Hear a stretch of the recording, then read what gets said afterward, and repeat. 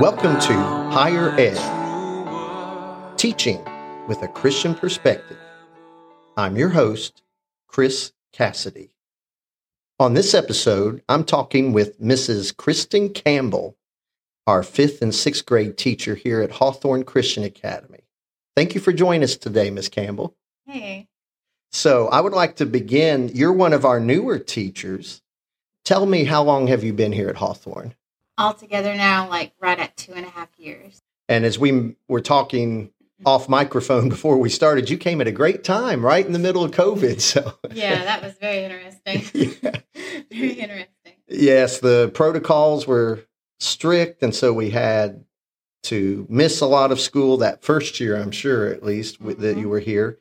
But things are back to normal now, thank goodness. And so, first of all, just tell me, what is your motivation in the classroom?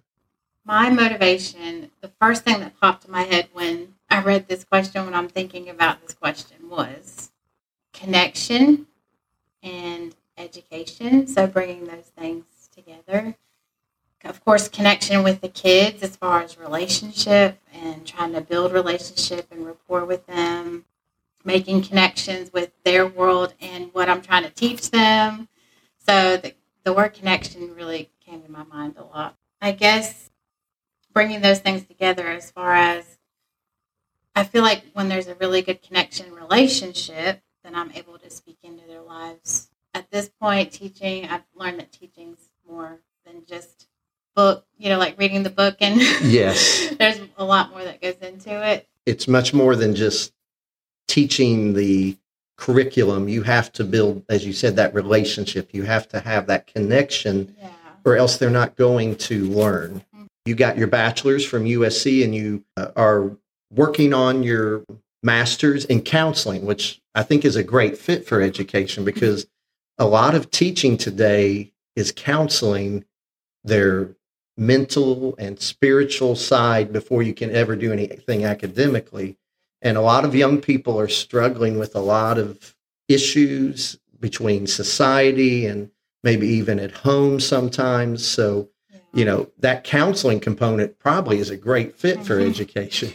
Yeah, it comes out a good bit. Yeah. My first 10 years of experience working was counseling. So that comes out a lot of times, whether I want it to or not. And your age, you have 5th and 6th grade, that's a tough age anyway. A lot of the things we used to see in high school now have filtered all the way down to 6th graders and 5th graders. A lot of the issues and peer pressure and things. So that's good to have that knowledge. Yeah.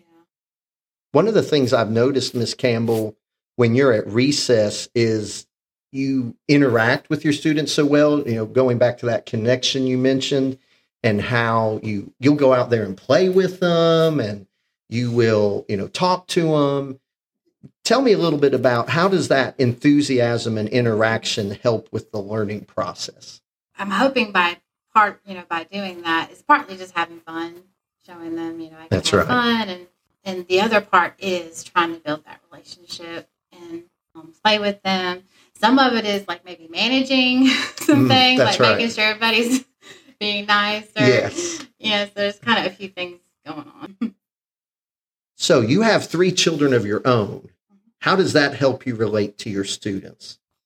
Well, first of all, I'm very thankful for the 3 that I have. They're absolute gifts. God knows exactly what we need, right? That's exactly right. So He sent me 3 amazing children. Yes. And I am part of that, me going out there and playing and stuff like that is, my kids are still school age, so I'm really connected with those ages. Yes. It's not hard for me to go from, the kids that we have too, yes, and their reactions and how they relate to things. So it's a huge help, I think. So it helps, I think it does help tremendously to have children that age, because that helps you understand your students better. And mine share with me still. Yes. They're still at the age where they like to share with me, so that's good. I kind of have like an inside yes track to things. What's going on? And there's moments where I'm like, what are they talking about when they say that? And they'll tell me. And if it's a negative thing, we need to nip that in the bud. So that's right. I do appreciate that they still share with me. I hope it's always like that. So, Miss Campbell, even though you've been, in education and you've helped with counseling for many years, you're a relatively new teacher. What are some things that you've learned in these last 2.5 years that you might want to share with another teacher to help them become a better teacher? So I am very new at this. And to be honest. And that's okay. I think that's great. You need a dynamic. You need that mix in any school. Miss Hickson's been here 19 years. So, Right. but you need also teachers that have been here a couple years. That's a good mix. I think it's great. So don't ever be ashamed of that. What do you think are some ideas, though, that are things you've learned?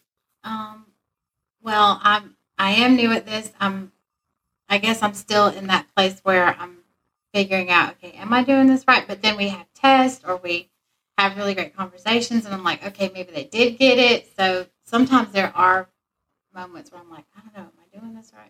I don't know. And I think that's every always teacher. Oh, okay. And I think that's So that doesn't go away. even myself. I haven't been teaching for 28 years, but I've been in education 28 years. I've been teaching here for 12 years. Mm-hmm. I still have those moments. Did they get that? Okay. So that's completely normal. That's completely normal. But sticking to the curriculum, of course, and I, like you mentioned, Ms. Hickson, and I'm so thankful for Ms. Hickson, Ms. Cassidy. I'm constantly asking them questions. I feel so bad for them. No, they don't mind helping. I know they don't. I know, they're so sweet. And pretty much anybody else, you, Ms. Bryan, Ms. Gilmore, I've been able to really ask questions and get really good feedback, which I really appreciate.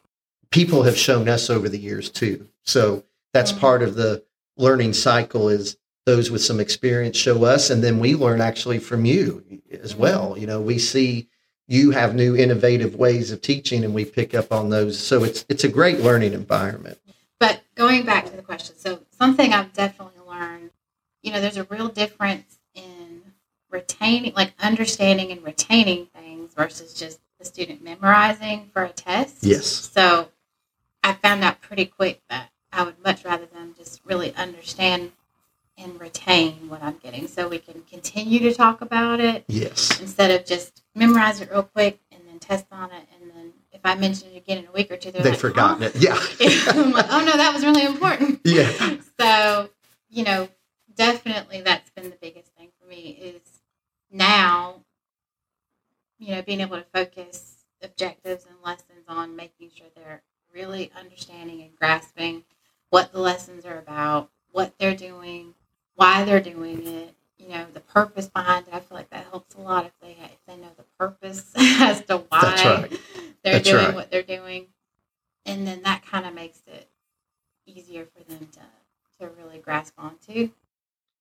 So I get this sometimes, and I've asked several of our teachers as I've interviewed them, if you had one tip for a parent in helping their child learn, what would that be? Allowing them or letting them know that I am available for guidance and help if needed and support in any way possible. But also they need to own their education. Mm-hmm. It's their education, not mine. That's I've already got mine. That's right. Right. That's right. So, they need to be responsible, take responsibility. If you have homework assignments, it's your responsibility to get them done. Making sure that, of course, they have a good environment to do their homework or their projects or study, a peaceful environment. That's really important. I think at home, it's really hard to study and get stuff done if there's always distractions or I agree. Really, really, really, really busy and you can't get stuff done. So providing all that stuff and then allowing them, they need to take control of their education and get their work done.